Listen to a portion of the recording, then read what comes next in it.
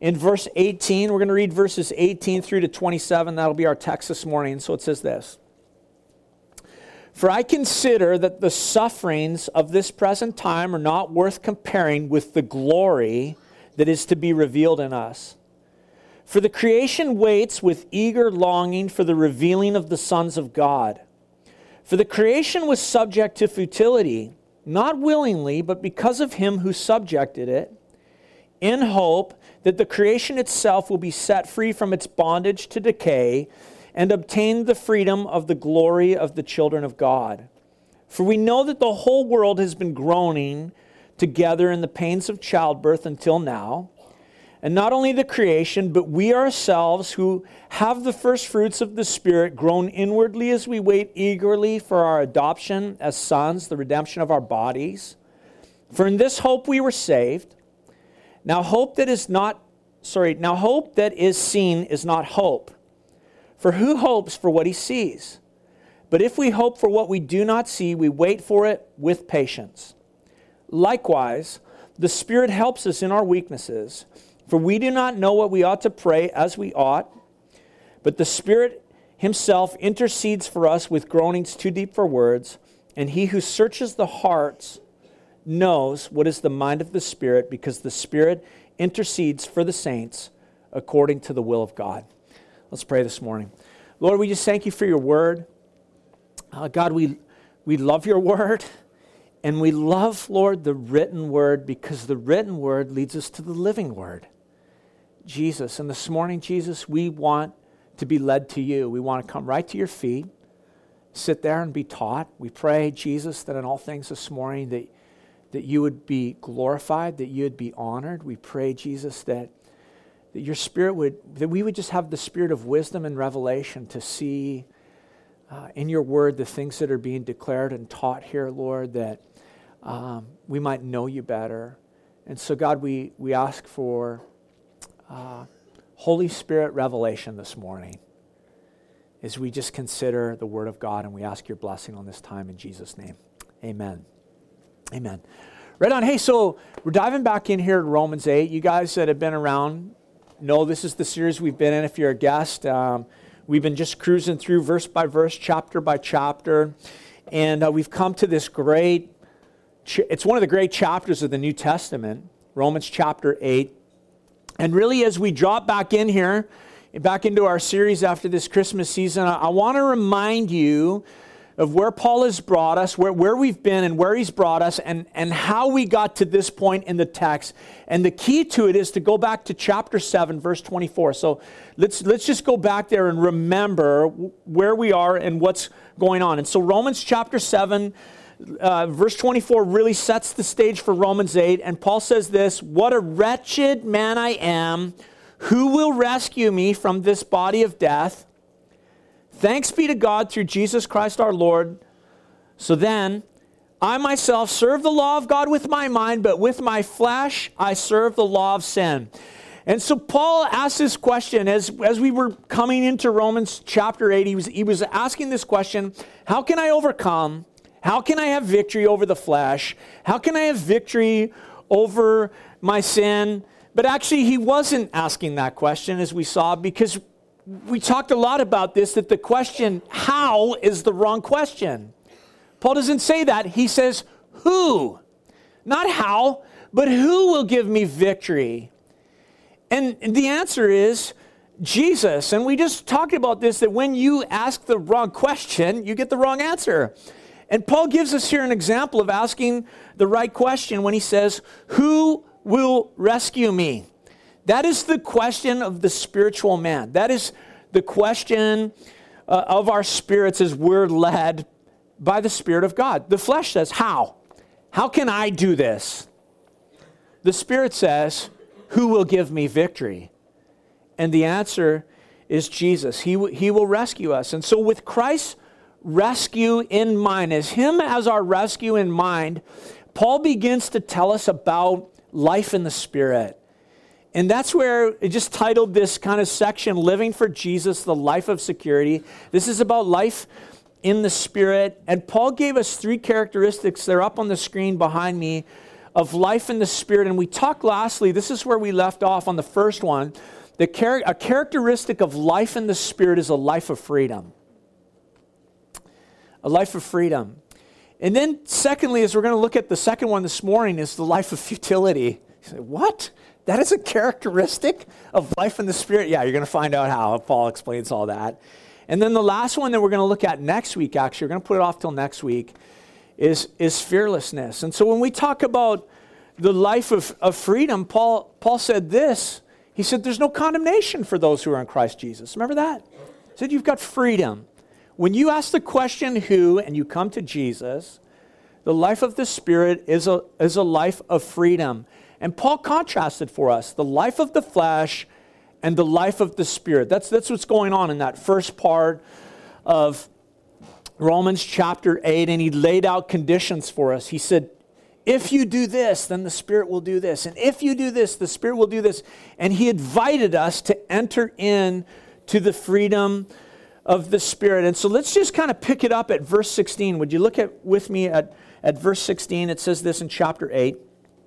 The Spirit himself bears witness with our spirit that we are children of God, and if children, then heirs, heirs of God and fellow heirs with Christ, provided we suffer with him in order that we may also be glorified with him.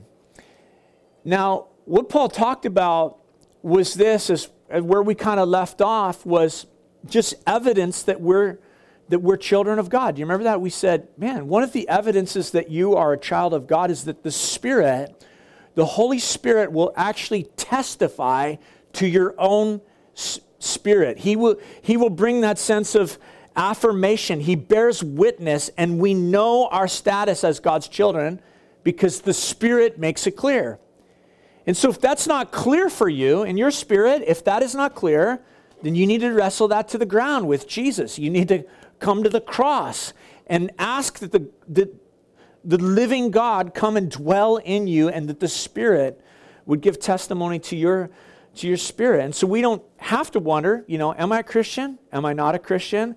Because the Holy Spirit makes it clear. God's children know who they are. And there are benefits to being a child of God. That's what we just read here. That we have the privilege of relating to God just like Jesus did. He called God his Father. People say, you can't do that. Who are you to call God your Father? That's what the people said in the generation where Jesus lived. But Paul tells us here that because of the Spirit of God indwelling us, the Spirit also gives us that ability that we can say to God, Father, Daddy, Abba. And he says this, that it means that we are children of the Father, and if we are children of the Father, then we are heirs. We are co-heirs with Christ. There's an inheritance that belongs to us, and part of this inheritance, and this is going to kind of just launch us into this next section of Scripture, is that he says that part of our inheritance is this, that we share in the sufferings of Jesus, and we share in his glory. Now, that's a kind of a crazy thing when you think about it, to share in the sufferings of Jesus, to think, wow, sharing in his suffering is part of my inheritance. I mean, we know this, that we are not immune to tough stuff just because we follow Jesus. We're not immune to sickness, to accidents, to terrible things happening, or persecution, or whatever it is. We're not immune to those things just because we follow Jesus. It's, in fact, what we read here is that suffering is part of the inheritance that comes with following Jesus. And so it's a weird thing to think, what, suffering's part of my inheritance? But that's, yes, what Paul says. But he also says that if you share in his suffering, it means you're going to share in his glory. And so knowing that we'll share in the sufferings of Jesus, and knowing that we're going to share in the glory of Jesus, sets us up to see what Paul is talking about here, the second characteristic of life in the Spirit, and it's this, futility. And I think, what? Doesn't that sound weird to you, that that's a characteristic of following Jesus? Futility, the NIV says frustration. You're going to be frustrated. The King James Version says vanity. Uselessness. And so it's a crazy thing to think that the word futility means this, that there's a pointlessness, that there is a uselessness that you experience in the life of the Spirit. A frustration. I would say this, the feeling of being upset or annoyed because you can't change certain things and you can't control them. Let me ask you this. How many of you have a certain sense of frustration in your following Jesus? Yeah, thanks, John, for the hand, because I do. I think, man, I am not who I want to be. The church is not what I want it to be. My witnessing skills are not what they want. I want the gospel to rock my life and to rock the world. And there's like this frustration that I think, what the heck? How come I'm stuck in this futility or this vanity, as the King James says it? And I want to encourage you as we turn to this, that Paul tells us that frustration that you have is a characteristic of the Spirit-filled life. Now that's interesting. That's really interesting to me. So let's check out how Paul says that's the case. Look at verse 18. He says this, "For I consider that the sufferings of this present time are not worth comparing with the glory that is to be revealed in us." So to start, as I read those words of Paul and I think about what he says, to me it's really easy to cheapen what Paul says here. Let me read it again, verse 18. Look at it again. "For I consider that the sufferings of this present time are not worth comparing with the glory that is to be revealed in us." Well, that's easy for you to say, Paul. That's what I think. What are you talking about? Well, you don't know my sufferings. You don't know the things that I'm going through. You don't know the frustrations of my heart, Paul. And it's a really easy thing to say, your sufferings don't compare. And we've all had this. We've all been the guy or, had the guy say it to us, your sufferings, they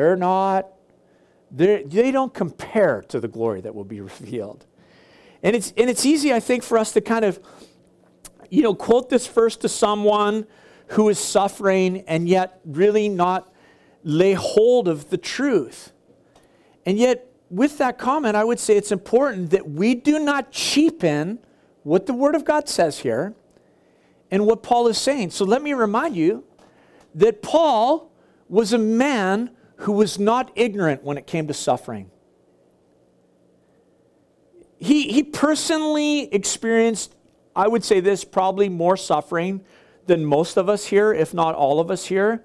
And yet when he considered his sufferings, he said, it doesn't compare in comparison to the future glory that's coming. He said, in fact, I believe the glory that's coming far outweighs my current suffering and my current circumstances. And I think that's important to consider Paul because there's weight to what he is saying here. I was thinking back, 10 years ago, I started pastoring here at this church. And when it was before September, I was thinking about this. I started as the lead pastor in July 1st. And it happened somewhere before September came, about the end of September, that I got this call. And so I'm totally new to the church. I'm new in my role as a lead pastor. And I get this call from someone, connected to someone from the church. And this man wanted a pastoral visit. And so I packed up in the car. I drove out to Selma Park to go and meet this individual at their home. And he was an older man. And this man had lived his entire life practicing homosexuality and living in that community. And he was an old man. And he was HIV positive. He was very sick. And he was near the end. He was gaunt and sickly. And he said, I don't have any friends from my community that are left at my age. I'm the last one in my entire community. And this man was nearing death. And while we're sitting there, he said, do you mind if I spark up a joint while we're... I'm like, the pastor, right? I'm like, I guess so. I didn't know what to say, but there it is. There we were. And we began to just chat about life. We talked about his life, and he had been through a lot. And he suffered a lot of things, and he wanted to tell me a lot about his life. And so I sat for a long time, like a long time. And I listened to this man. And then he said this to me. He said, now, you've respectfully listened to me, and I've called you here to my house, so I'm going to give you the opportunity to speak. And now you can speak and share with me what you want to share. And so, you know, maybe you found yourself in, maybe not that kind of situation, but you found yourself in situations like this at times. And so silently I said, God, you got to help me, because I'm in over my head. And as best as I could, I began to tell him about Jesus and about the cross and the love of God for him, and I shared the gospel with him. And as I was sharing, he began to attack. In fact, he began to attack not the gospel, but he began to attack me. And he said this, you know, everything that you're saying is fine and dandy, but who are you to speak to me? Look at you. You know, I was like 30 at the time, okay? Almost 30. I'm going to say I was 30. And I wish I was 30. And he said, you know, compared to you and compared to me, you don't know suffering. You know, a little church boy, pastor, this or that. And he began to just attack. And I began to continue to just point him to Jesus. And as he was attacking, I knew that there was reality to what he was saying. I did not know any of the sufferings of this man or things that he'd experienced in life. But it was also true this, and I said this to him, it's also true, you don't know me, and you don't know my life, and you don't know the things that Jesus has saved me from. And I said to him, you might be able to weigh my suffering against yours and say to me, you do not know what you're talking about, and that's fair to me. But this I know. I said to him, this I know. Jesus suffered in my place. I got to bring the conversation back to Jesus. And I was thinking about that question, you know, like what Paul's saying here. It's like, what do you know about me and my suffering that you would say to me, your suffering does not compare to the glory that is coming as part of your inheritance? And when we talk about Paul, we have to see that Paul understood suffering. He did. He knew it intimately. He was acquainted with suffering, and yet in faith he could say, the future glory far outweighs my present circumstance or my suffering or my futility or my sense of frustration. I mean, let's just consider one example. You know, Acts chapter 14, Paul's in Lystra. He's preaching the gospel. Those who had been opposing him in city after city finally banded together enough in Lystra, following him, persecuting him. They gathered the crowd, and the whole crowd turned on Paul. They grabbed him, they picked up stones, and the scripture tells us that they stoned Paul. I mean, you think about it, they chucked rocks at him. The practice of stoning is not something that we necessarily even comprehend, because what it typically looked like was this, is that they would hold you to the ground, they would restrain you, and then from a height, maybe like from a building, people would drop large rocks. That's what they did to Paul. And in Lystra, Acts 14 says this, that the crowd believed that Paul was dead, so they dragged him out of the city and they left him laying there. Now I read that and I think, man, sometimes we don't read between the lines. If the crowd thinks you're dead, chances are you're dead. I actually think Paul died. But the scripture tells us in Acts 14 that the believers of that city gathered around him. They laid hands on him. They prayed for him, and he was raised. The scripture doesn't tell us that he was dead, but I think the crowd thought he was dead. And so he probably was. And it's a miracle. And the stories of Paul's experience with suffering for the sake of the gospel, they go on and on and on. You know, we could tell lots of them this morning, but one thing is true in all of his experience. Jesus was at work in the midst of it because he was a follower of Jesus.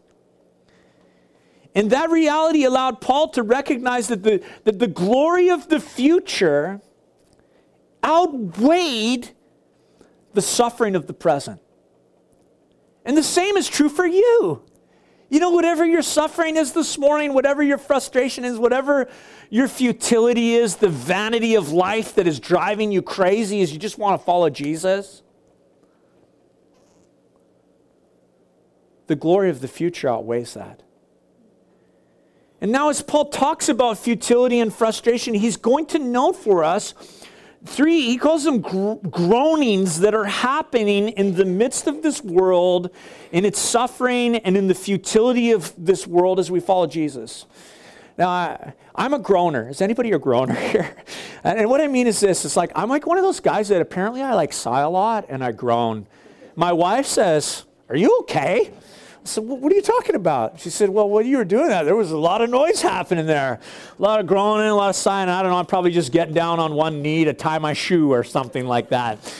And I think, great. If that's how she perceives me at 42, what am I going to sound like at 82? And so the first groaning that Paul talks about is this. He says this, that creation is groaning. Now he says this, creation is groaning for liberation.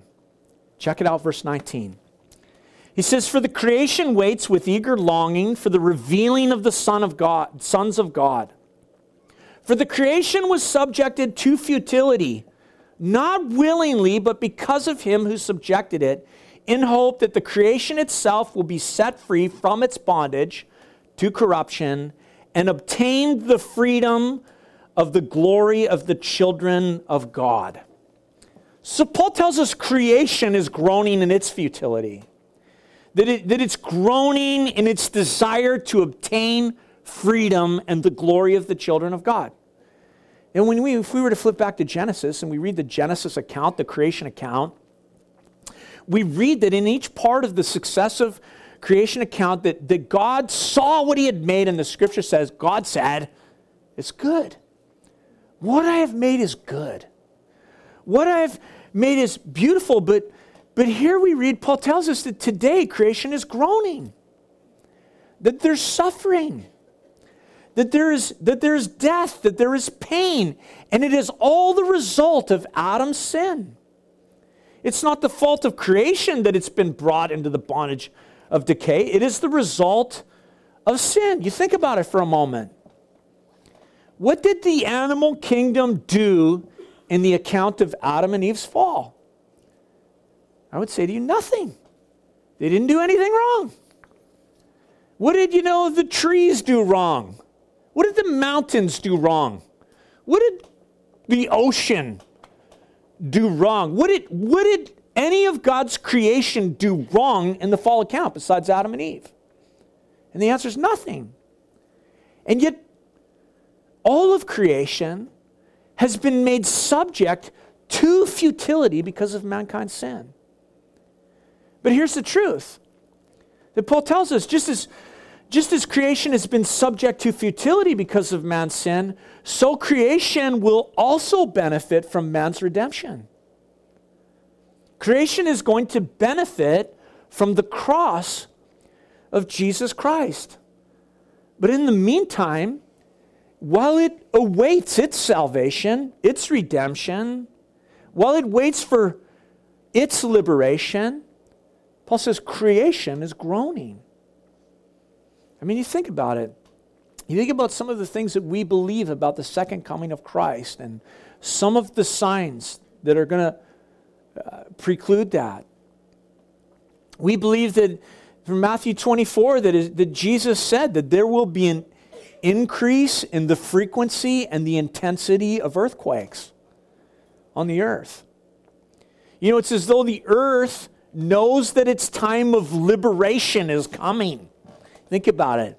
It's like the earth is longing and expecting Jesus to come, and its groans increase as it waits for the liberation of King Jesus. And when Jesus comes to the earth will no longer need to groan. I think that will be the ceasing of earthquakes in the history of the world when Jesus comes. Actually, the final groan will happen, the scripture says. Zechariah tells us, the feet of Jesus will touch the Mount of Olives, and it'll split in two, and living waters will flow, and King Jesus will reign. The Dead Sea will come alive. There'll be a river. The nations will come. There'll be healing. It'll be the final groan, and Jesus will reign. And so creation is groaning. And it's waiting for the time that the Holy Spirit described through Isaiah. Listen to this. Isaiah prophesied this of that time. Isaiah 11, 6 through 9. The wolf will live with the lamb. The leopard will lie down with the goat. The calf and the lion and the yearling together, and a little child will lead them. The cow will feed with the bear. And they won't take my garbage anymore.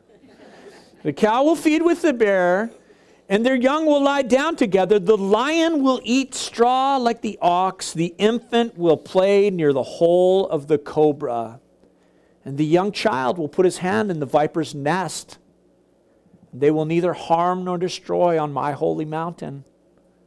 For all the earth will be filled with the knowledge of the Lord as the waters cover the sea. That's it. Right, creation is longing for that day, Paul says. And all of creation will be the beneficiary of the work of Jesus Christ on the cross, and it's groaning for its liberation. Look at Romans 8:22 with me. It says this. For we know that the whole creation has been groaning together in the pains of childbirth until now. Now, for obvious reasons, I think about this. I've never had the privilege of the pains of childbirth, but I've watched my wife go through it 3 times. There at her side for the birth of our 3 kids. And if you're a dad, a parent, you know those are like, well, for a dad, there's some, feelings of helplessness at that time as you watch your wife groan in the labor and in the process of childbirth. And then when that little one is born and you hold each one of them, and it's like the greatest moment in your life, right, as a parent, as a dad. But I was thinking about it, like for me to hold that little one, and then for Lisa to hold one of our newborn babies, those are different experiences. She's the one who gave birth. She's the one, I'll give credit where credit's due there. Their birth for her was like liberation, freedom, after it was all said and done. For 9 months, her womb had nurtured those little bodies, those little babes, and when they were born, not only were they given life, but Lisa's womb was set free. She was like, hallelujah, Jesus. And creation, Paul says, is groaning as in the pains of childbirth. It's waiting for the sons of God to be revealed. Now look at what he says, verse 23. And not only the creation, but we ourselves who have the first fruits of the Spirit groan inwardly as we wait eagerly for our adoption as sons, the redemption of our bodies. For in this hope we were saved. Now hope that is seen is not hope, for who hopes for what he sees? But if we hope for what we do not see, we wait for it with patience. Here's the second groan that he talks about. He says this, believers are groaning for adoption.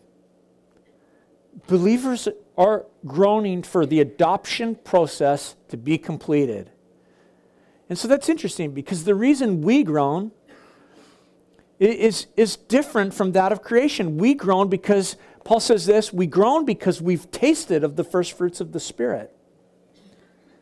I would say this to you, I'm thankful for the Holy Spirit. Aren't you thankful for the Holy Spirit?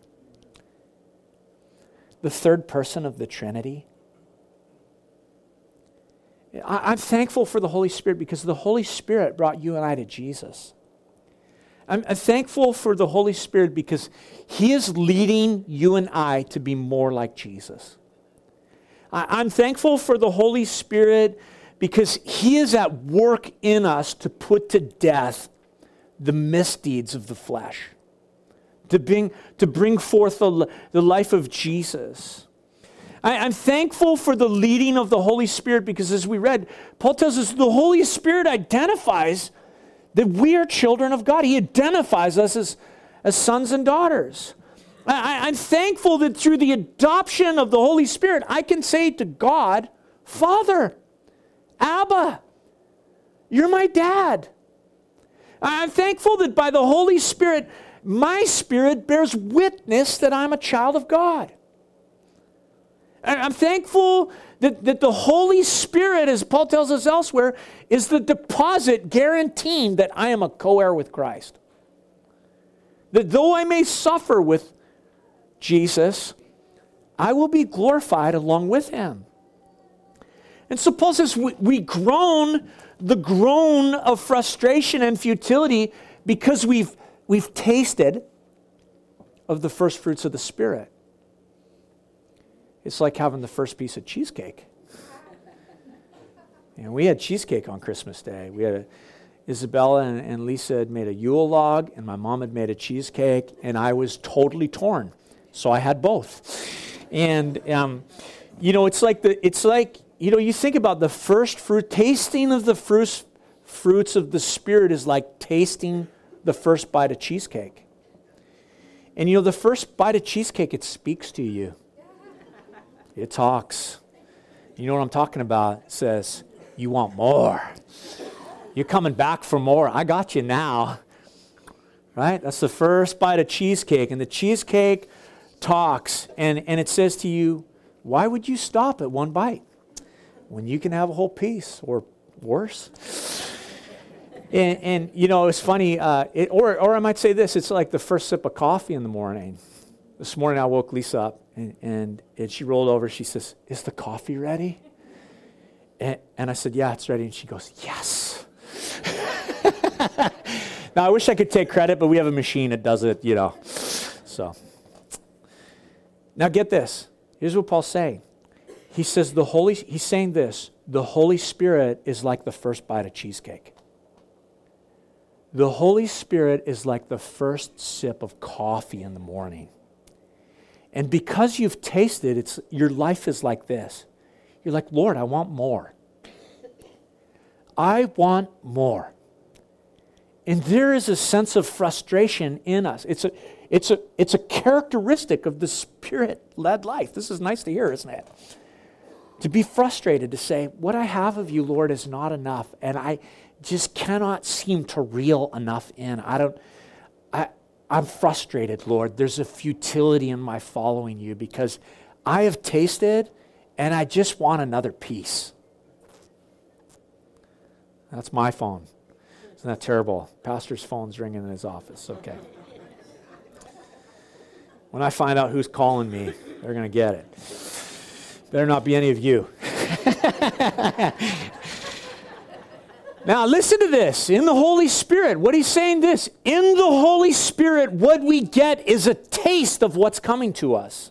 Isn't that a neat thought? It's just enough to whet our appetite so that it's like, Jesus, I am longing for you. Jesus, the Spirit and the bride say to you, come. Come, Lord Jesus. I am longing, Jesus, that you would give me a new body. Sitting on a stool because my knee is beginning to fail me. Jesus, I'm longing for the redemption of my body. I'm longing for a new body. I'm longing to be with you forever. I'm longing, Jesus, for my experience of worship of you to change and to grow and to not get capped out, not to feel like I'm hitting the ceiling. Jesus, I am waiting for my adoption to be complete. The papers are all signed, all the adoption's done. It's like you're just waiting to be picked up by your new parent. And if the taste is anything of what is to come, like just think about it.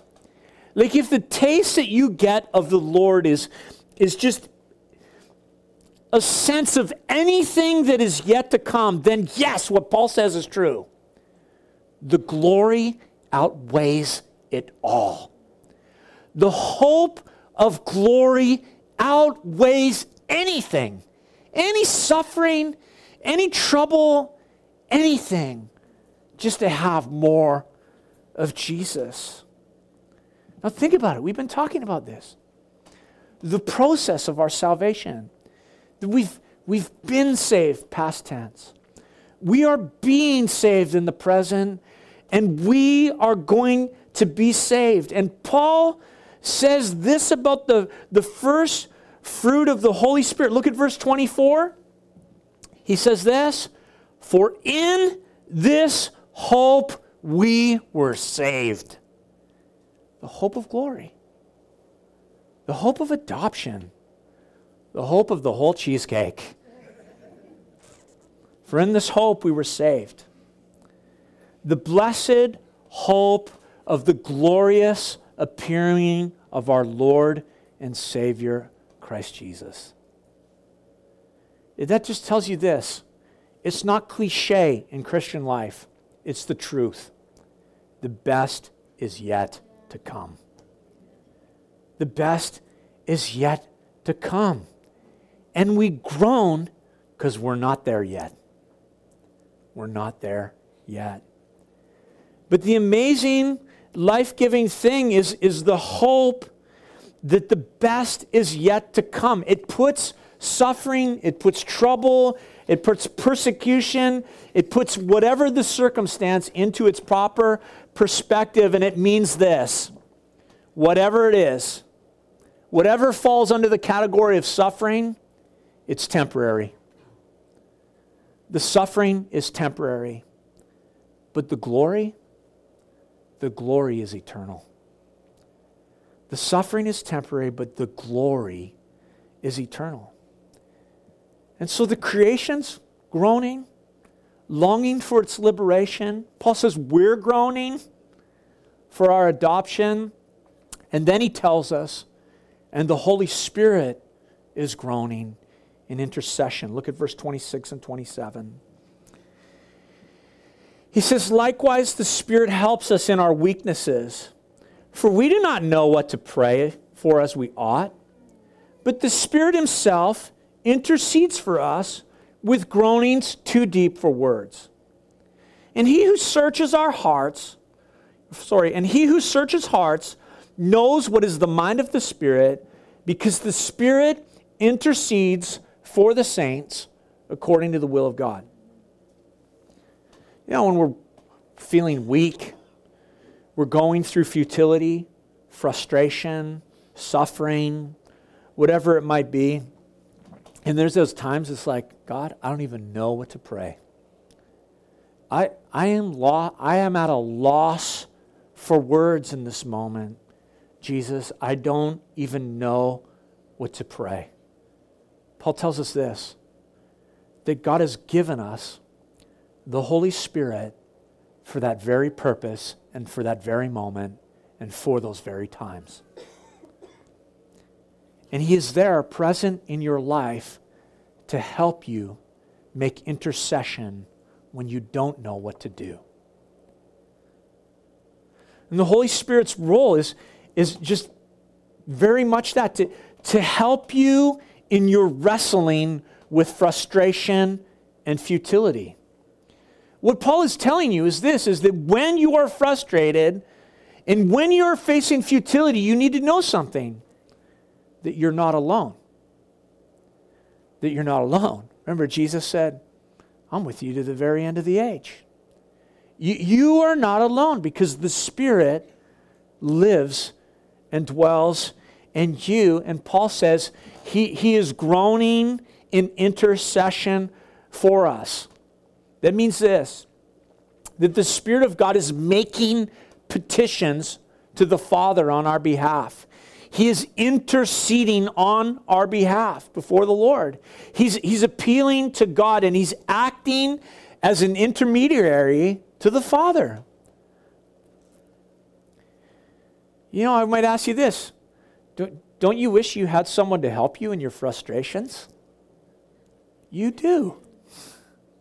Don't you wish you had someone to petition God on your behalf all the time? You do. The Holy Spirit. If you are in Christ, the Father has given to you help for all your weaknesses, in all your frustrations, in all your sense of suffering and futility, and it is the Holy Spirit, the third person of the Trinity. Paul says he intercedes for us with groanings too deep for words. The groaning of the Holy Spirit. Sometimes that expresses itself in our lives in a gift, the gift of tongues.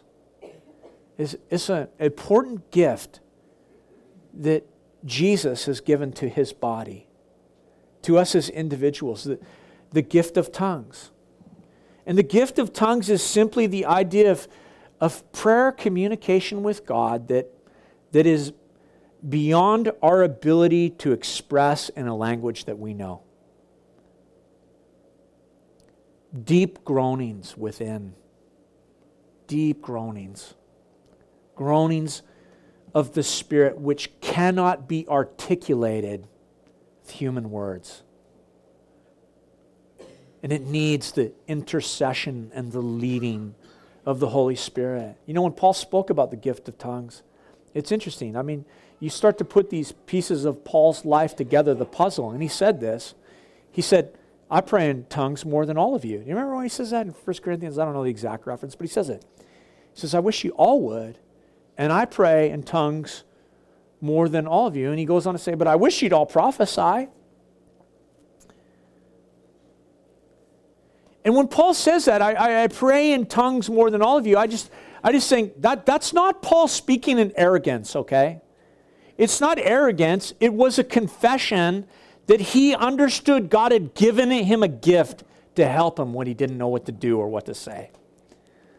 And obviously, Paul was in the spot where he didn't know what to do a lot of the time. That's what happens. When you follow Jesus, you know that. You will find yourself in spots where you don't know what to do, like the conversation I found myself in when I was a brand new pastor. I don't know what to say, God. I need your help in this moment. And the Spirit makes intercession. He himself intercedes for us with groanings too deep for words. See, the Holy Spirit searches the hearts. Paul says of those whom he helps, and he is able to guide our prayer according to the will of God. That's a neat thing. Say, Lord, I don't know what your will is in this situation. I need your help. I need your help. The Holy Spirit, what he's telling us, he comes along and he begins to help you pray the will of God, to pray according to the will of God. I would say to you, ask the Holy Spirit to help you all the time. Help, God. Help. Holy Spirit, I need you to lead me in this moment. I don't know what to do. I don't know what to say. I don't know what to pray. I'm asking you for help. He will help you. He will help you. Even maybe in your life, if you've sought the gift of tongues and the Lord hasn't given you that, the Spirit himself intercedes for you. But I would encourage you, seek that from the Lord. Say, Lord, I ask you to give me a prayer language for when I don't know what to pray, one that's led by the Spirit of God. Verse 27 says this, and he who searches hearts knows the mind of the Spirit, because the Spirit intercedes for the saints according to the will of God. I just love that, because it just stood out to me that it's just the Spirit intercedes according to the will of God. Sometimes we just don't know. Don't know the will of God, but the Holy Spirit does. And now we come to this great verse. We'll just wrap up with verse 28. We didn't read it earlier, but this verse has to do really with the third characteristic of life in the Spirit. It's freedom, futility, and the last one is fearlessness. And we're going to talk about this next week. But look at what verse 28 says. It says this, and we know that for those who love God, all things work together for good, for those who are called according to his purpose. That's for next week. But I would say to you in this, as as we close on this text and look ahead to next week's, if you are in Jesus, then you need to know this. That a sense of futility and frustration is a characteristic of life in the Spirit. It's normal. If you're frustrated in your Christian walk, it's normal. Now, I just find that really comforting to hear. I don't know about you guys. Do you find that comforting? And I would say to you, don't let Satan use that to become a source of discouragement in your life. That's the application right here. Don't let Satan use that sense of futility and frustration to be a source of discouragement in your life. Instead, do what Paul did. Let it remind you of hope. Let it remind you of hope. Let it remind you that creation is groaning for its liberation. And in my frustration, I am groaning for my adoption to be complete. And the Spirit of God is groaning in intercession for me. The futility, the frustration, the suffering, it is temporary, but the glory is eternal. And this is the hope in which you are saved. That's life in the Spirit. May God help us to walk in the Spirit.